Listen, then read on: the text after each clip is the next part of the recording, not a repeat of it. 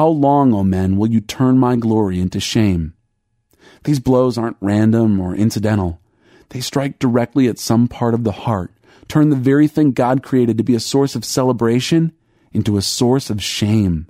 And so you can at least begin to discover your glory by looking more closely at what you were shamed for. Look at what's been assaulted, used, abused. As Bernard of Clairvaux declared, through the heart's wound, I see its secret. Let me put it this way.